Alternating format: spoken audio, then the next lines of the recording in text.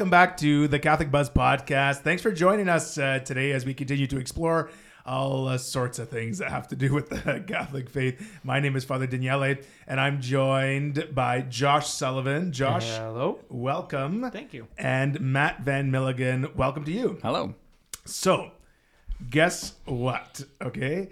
I don't know if you guys saw a couple weeks ago now, the CBC and other news outlets in Canada reported on the results of the latest census from Statistics Canada. And the headline was that religious affiliation has decreased in Canada, right? So I'm just going to give you some numbers here, which is, this whole thing is really interesting. It has a lot of layers, right? And I'm excited to chat about it with you guys because so Stats Canada releases some data that the share of the country who identifies as Christian, okay, made up 53.3% of the population in 2021. Okay, so over that's half. Christian, 53.3%. 2021. 10 years prior, it was 67.3. So of course, 70%. You see where the headline.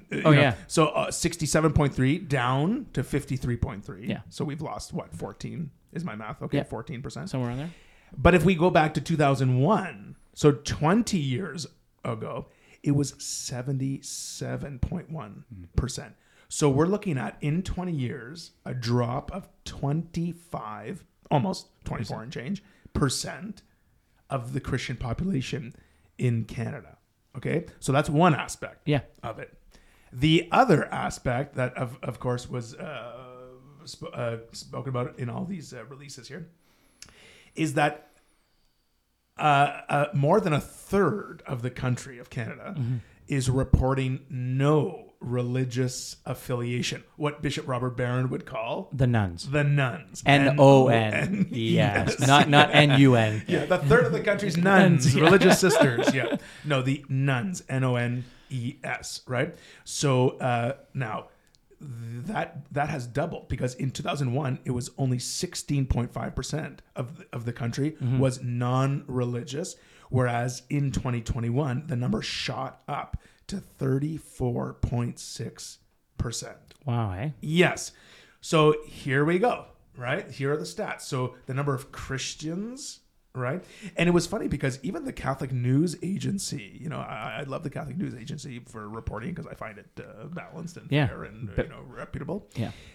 Reported about this drop in the Catholic Canadian Catholic population. So here we are. We're getting the Stats Can info. I'd love to hear some of your thoughts on this, and let's try and break it up. So what Stats Canada said is that there's a drop, right, in Christians. There's a rise, and now I just said I want to hear what you guys want to say, but I want to say first. Number one, it's not surprising to me, right? No.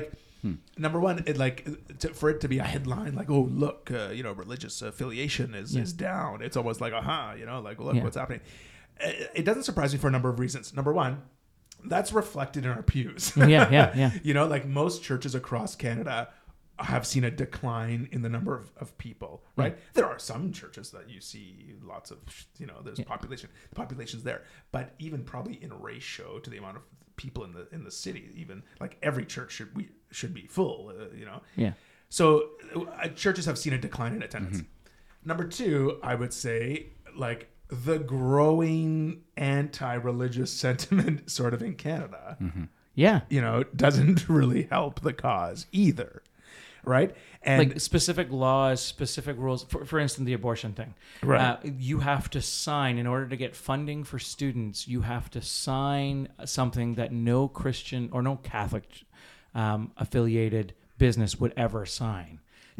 Should ever sign would be maybe. But you know what I mean? To get that funding for students, you have to say that you're okay with abortion, or say that that type of mentality is specifically targeted against certain faiths, there's no reason to have that as a requirement for, your summer student. Right. That just does not make sense to me. I know. And I know I mentioned those two things, but I forgot in my excitement to mention the actual Catholic numbers. Because I do have the Catholic numbers. Okay, let's do the Catholic numbers. So Catholics are still the largest Christian denomination in Canada, the words of Stats Canada. You know, I don't like referring to the Catholic Church as a denomination, but that's another episode.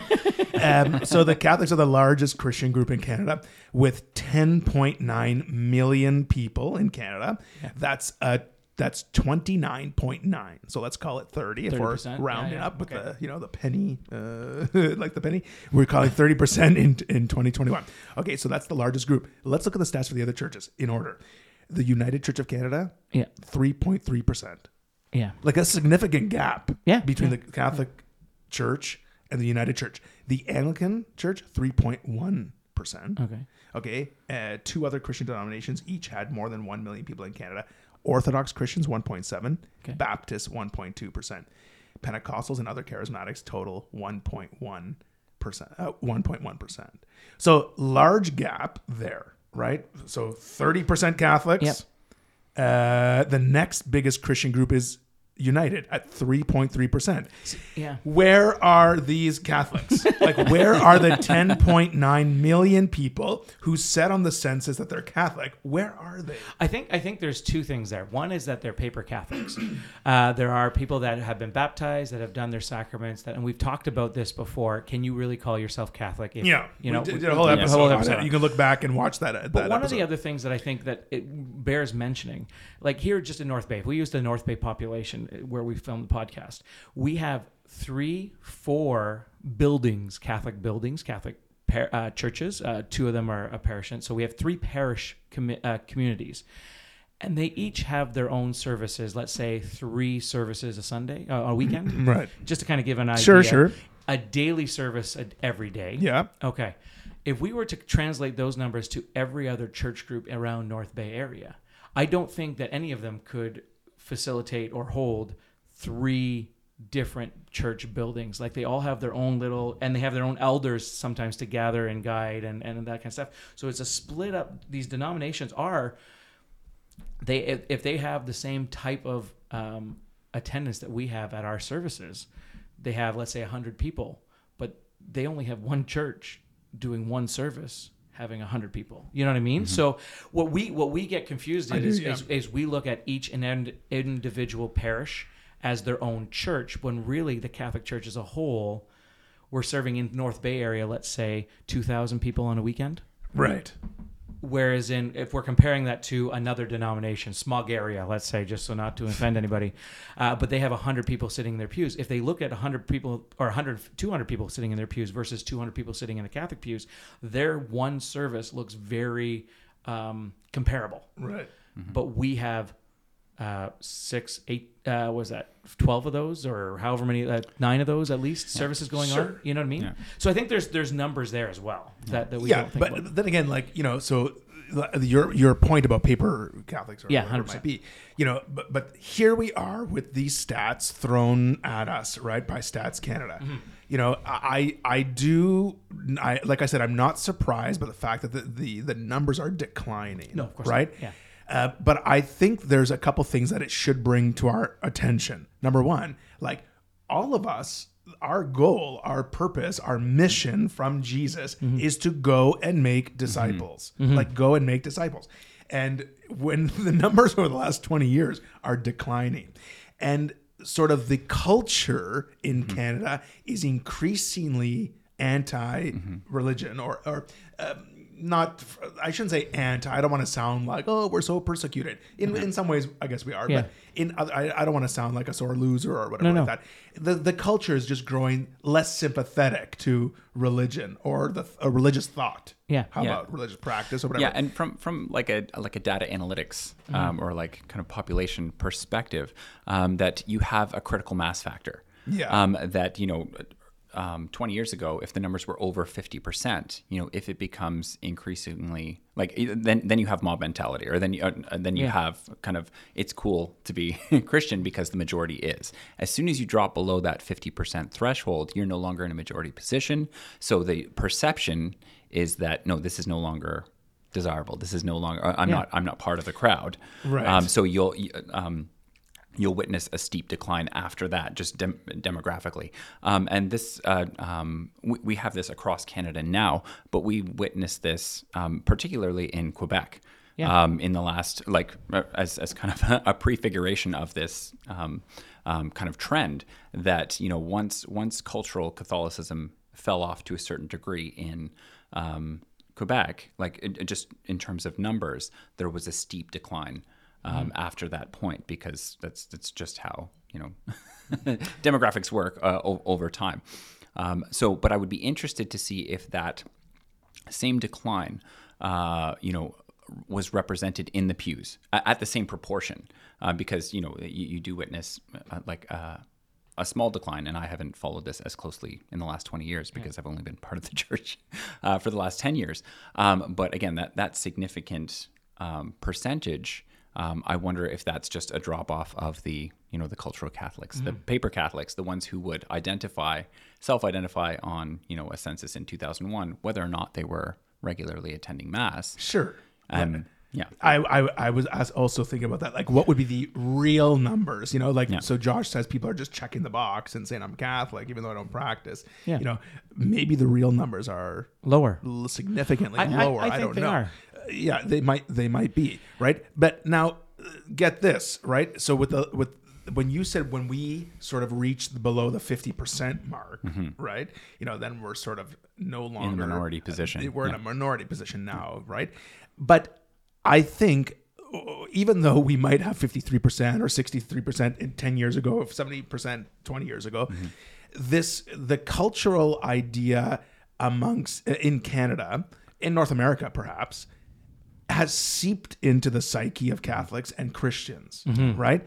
And has made us less motivated or full of zeal to live out our faith. So even when we had, let's say, the majority, right?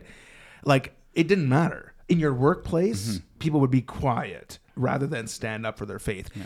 In the political sphere, people would be quiet or, as we see, specifically vote against their faith conscience, right?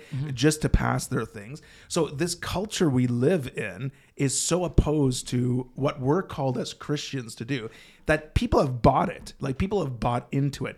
And almost people have given up. Like, people are like, well, what's the use in fighting it anymore? Yeah. Right? Yeah. And I think that even reaches people in the pews, because I see it. And I'm not pointing fingers like, but it's in the hearts of people. We want to love Jesus. We want to live as disciples of Jesus, but it's just so hard out there that we're not going to. So see, okay, I was at a conference, at a retreat over the weekend, and the speaker was speaking about someone else's idea. And if I get this, so it was Brian that was speaking. I think it was Bishop Scott McCaig, McCaig, sorry, McCaig. I think it was him speaking about that. If I get that mixed up, don't penalize me on that. But there was the idea was from a couple of different sources. But this is what they talked about. In the age of Christendom, faith used to inform reason, then reason shaped your will, right, and then your will controlled your behavior. What happened in the age of technology and the age of science, as that grew in the last 100 years or 200 years, was that now faith kind of started to take a back door to reason. We need to prove things without a shadow of a doubt. Well, faith doesn't work that way. Faith is, you need to have faith. You can't prove without a shadow of doubt this, that, or the other thing necessarily. So reason started to creep in and take over as technology, as information, as things became. You had to be able to prove your theory, and if you could prove it, then you were believed. So then what happened is faith took a back door. So we began. Science started to kind of take over that dominant position. So reason strictly became about what you can prove, and so reason then informed will, which then shaped behavior. So everything became about what you can prove and how you prove it and everything else. But what happened is, and I've given a talk on this, and I think we've talked about it before, science and faith don't contradict each other. They can't contradict each other. And because they go hand in hand. There's no way to get to faith except through science, right? And so because of that, what we started to see then is it became less about science, because science has to hang on to faith. Like they go hand in hand. And so because of that, reason then started not becoming a thing. For instance, at one time before reason was a thing, we started like the abortion clause, for instance. The abortion could happen because we didn't have the science to prove that this was a baby. Right? Does that make sense? Yeah. So we could abort this fetus. We're not even going to call it a baby. We can abort this because we don't have the science to prove that this is a baby. So abortion now is okay.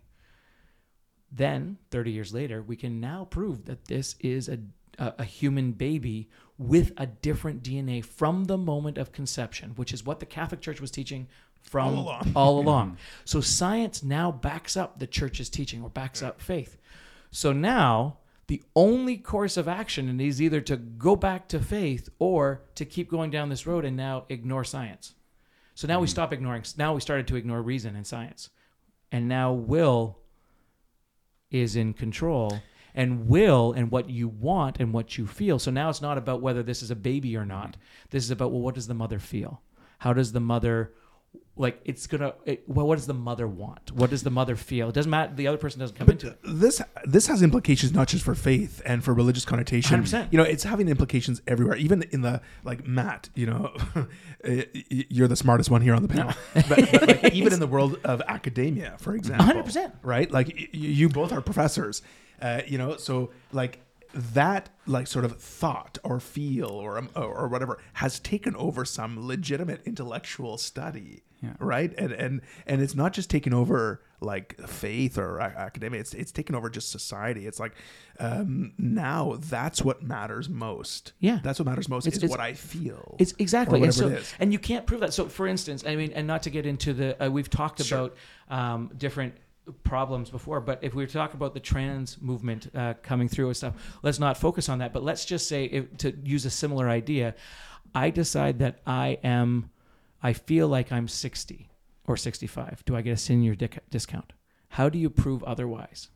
Because this is all about how I feel now. This is about what I prefer, what I feel. This is not about science. Right. This is not about looking at my license and saying I'm 40. Like, this is not anything. This is about how I feel. Can you deny me this senior's discount if I feel this way? Yeah, it's definitely dangerous territory for that mentality to continue in our culture, right?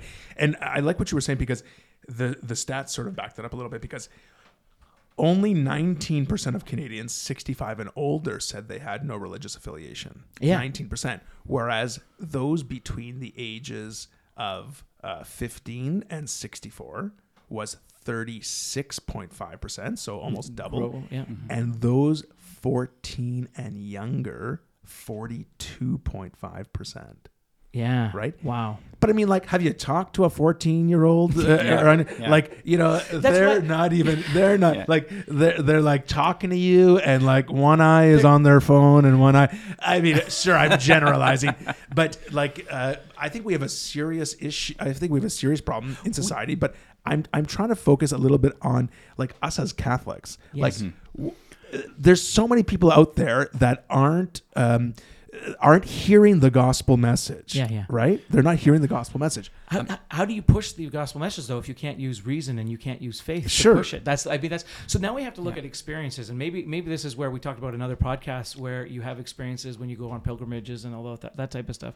Maybe this is where the church is headed into, like, you look at Peter and Paul and the Acts of the Apostles and stuff, and how they perform these awesome miracles. Maybe this is the time that the church is headed into these awesome miracles, because it's the only thing that's going to make your head spin on its heel, because it's not about what you feel anymore. It's about, what's going on here? Because you got to get out of that. How do we change? At one time, you could reason somebody, you could show them the reason of why the church has taught what they taught for 2,000 years. Now you can't do that because it's will. I don't feel this way. It goes against my feelings. Yeah, and it comes down to kind of what you propose as the solution to this problem. Yeah. So like for years, the trend that people wanted to identify was that people go to college and they lose their faith, or they start studying this or that. They go into a humanities department and they lose their faith.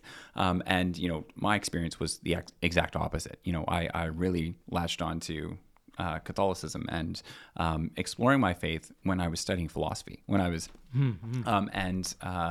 what's his name? Archbishop Charles Chaput.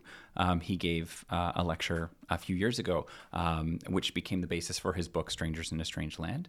And he uses the decline of cultural Catholicism in Quebec as a case study that he says, let's try and pinpoint this problem, because a lot of people will lay that at the floor. Like our young people aren't properly catechized. They don't understand the faith well enough that, when they go into another environment, they don't have the tools to kind of defend their position against these pseudo-academics who are, again, more interested in will and ideology than a lot of times kind of reason and proper academics. But he's saying that, look at Quebec. This at a cultural level, their catechesis was pretty good, and they still experienced this fall off. They still experienced this decline. Mm-hmm. And he's saying that catechesis isn't enough. It's important, but it's not enough. So coming back to what Father was saying, or that they weren't necessarily properly evangelized. That it's, if people are properly evangelized, if people actually have a relationship with Jesus Christ, if people's if it's more than kind of checking a box on a census form, that if this is more than a cultural identity, if this is, forms a part of who you are and what you informs your actions in your day-to-day life. Again, maybe this census gives an indication of, what the numbers were all along. In kind of a real practical sense. But again, if we are looking for, what's the solution to this problem? Yes, giving accurate information about the faith is important, but, introducing or inviting people to have a direct encounter with Jesus Christ, that's how we... And you can't invite people to have a direct... I can't invite people to know Matt unless I know Matt well. Right. You know what I mean? So it does kind of come down to we have to put the footsteps in place so that we understand and have that relationship so that we can introduce people to God. So we got to be doing our daily prayer. We got to be going to Mass, receiving the Eucharist, being fed in our faith. Mm-hmm. And then we can kind of, and then look for the opportunities. Take their faith inward so that we can push it outward, so that we can look at how to be true disciples and how to actually go out and evangelize. The article we were talking about from CBC, which was talking about the decline in religious affiliation, also says, there's a sort of a sub-headline that says that people come together around, quote, things that matter to them, right? And it talks about how there's sort of a rise in community activities, in-person activities, right? Or online forums like book clubs, knitting clubs, sports teams, sort of secular groups, online chat groups. Especially after COVID. Right. Imagine that. You know what I mean? And so things that matter are listed like that. So what, you're talking about relationship with Jesus, right? If someone's outside of a relationship with Jesus, then really he doesn't matter, right? He might people might have respect and love for Jesus, but because there's not this relationship there, it just doesn't matter enough to be part of Jesus' community, right? Of Jesus' family. So let's with those statistics that I mentioned about the seniors and the young people, whatever it might be. What does that look like? You have I talk to so many grandparents who are just so heartbroken that their grandkids aren't practicing their faith, right? What does this look like? You guys suggested this, in this invitation, whatever, so grandparents and their children and their grandchildren. There's almost like this. People just sort of freeze when it comes to having to talk about their faith with someone they love, right? Mm-hmm. And they just watch as they just stand by, so sad as people sort of fall away from the faith, right? Yeah. What can be done in this? Because there's a clear from this census a generational gap. I mean, not just from the census, we can see it ourselves, right? We don't have to read the census to know that. Yeah. We have a real thing called intercessory prayer. Yeah. Your very first thing, whenever you're trying to get over a hurdle that seems insurmountable. Bring it to Jesus. Bring your prayer and start praying for it every day. And then what you're going to see, and then you're waiting as you're praying for it every single day, you're going to start to see where that opportunity is. God's going to give you the door. He's not. You're going to be asking for something. You're asking for bread. He's not going to give you, a stone. Like, he's gonna give you the opportunity because he wants that person back too. And so you got to start with prayer. You got to start for interceding. I do think that grandparents are really great prayers. I do think so too. I think God hears the prayers of grandparents first. Because it's just so honest and heartfelt. What do you think? I was just going to say that I hate to publicly agree with the CBC, but I do want to question, like how much this matter. Like going back to the 2001 census, of the people who self-identified as Catholic, how many of them were fully engaged and invested in the sacramental life? So again, if we want this to matter to others, if we want to invite others to participate in the sacramental life, we need to be living that and embodying that and, communicating that to our children and our friends. And, the people who encounter us should, encounter Christ at some level. Mm-hmm. Yeah. That's really good. Yeah. I think too. Like if you're living out your faith and you're living out your relationship with Jesus. I mean, everybody knows that I'm married. Everyone knows I have 4 boys. Why? Because I scream it at every opportunity. You know what I mean? It's not something I'm ever shy about. It's not something I'm ever, but it's not something I also go, exaggerating about necessarily. Like it's just a reality of my life. I have my 4 boys and I love having my 4 boys. They're awesome. My wife as well. She's amazing. You know what I mean? Like those relationships just happen and they come out in my conversation. Mm-hmm. But so does my faith a lot of times. Yeah. If I'm living my faith, I have no problem saying, like last night I was leaving the church and this happened. You know what I mean? Right. I was leaving a group of friends of mine that, that's not, I'm saying I'm leaving the church. It just comes out. It's natural if you're not embarrassed and you're not, trying to hide it. Now, we've talked about some sort of depressing numbers and situations, but what you just said sort of leads me to think of hopeful situations because there's some real hope, of course, and I truly believe that, and when we follow the Lord, there's always hope. But I really find really beautiful. I'm edified very often when I see people or hear people talk about their faith in public. Yeah. You know what I mean? And I see even young people who would normally be sort of made fun of or in a high school setting. And when they step up and are talking to their peers and not in a weird way. There's always like weird, but like just confidently like expressing their love for God, praying for people, getting involved in sort of the not being shy about their faith or the relationship with God. It's beautiful. And I really see that the key there is when they've encountered Jesus, when they know this relationship with the Lord, and then it doesn't matter. It's like, oh, what? So that kid's going to make fun of me or whatever like that. It doesn't matter anymore, right? Because they've had this encounter. And I think ultimately when we work with young people, but also when we work with families, like that's what we're leading them to. We're leading them to an encounter with Jesus Christ. And I think grandparents and parents, have to just sort of reclaim the courage from their relationship with Jesus to go and have these honest conversations with their family and friends.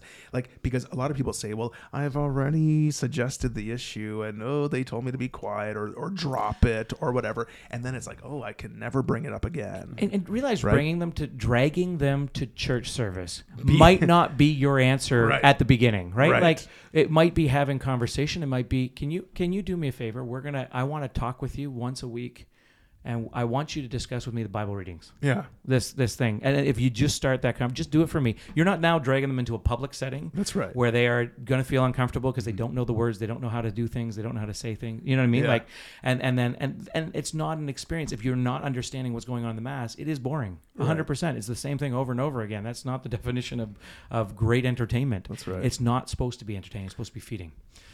Sure, and even sharing little things, like, I heard the homily at church that they challenged us to do this, or I know grandparents who send little emails to their grandkids, little quotes that they get from the saints or whatever it is, But prayer is key, obviously. But I honestly think Pope Benedict said, it's going to happen where we're going to become sort of a smaller church, but we're going to become a smaller church full of, I think like really strong disciples of Jesus.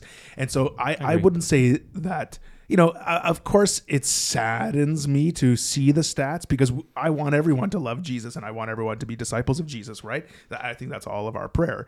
But I don't think it's an occasion for us to lose hope. I think, with 10.9 million Catholics in Canada, like let's call upon our brothers and sisters. Let's pray for our brothers and sisters. Yeah. Let's pray for our nation. Let's pray for our country. Right now, if I understand the numbers correctly, we're 30% versus the 30% of the nuns, if you will. Those are the highest denominations or religious Catholics and non-religious. Yeah. What that means to me is if you don't know apologetics, you don't need it because all you got to do is get people to have that relationship. Like you have the two biggest populations. One has no affiliation whatsoever, and the other has, if you know your faith, has the truth.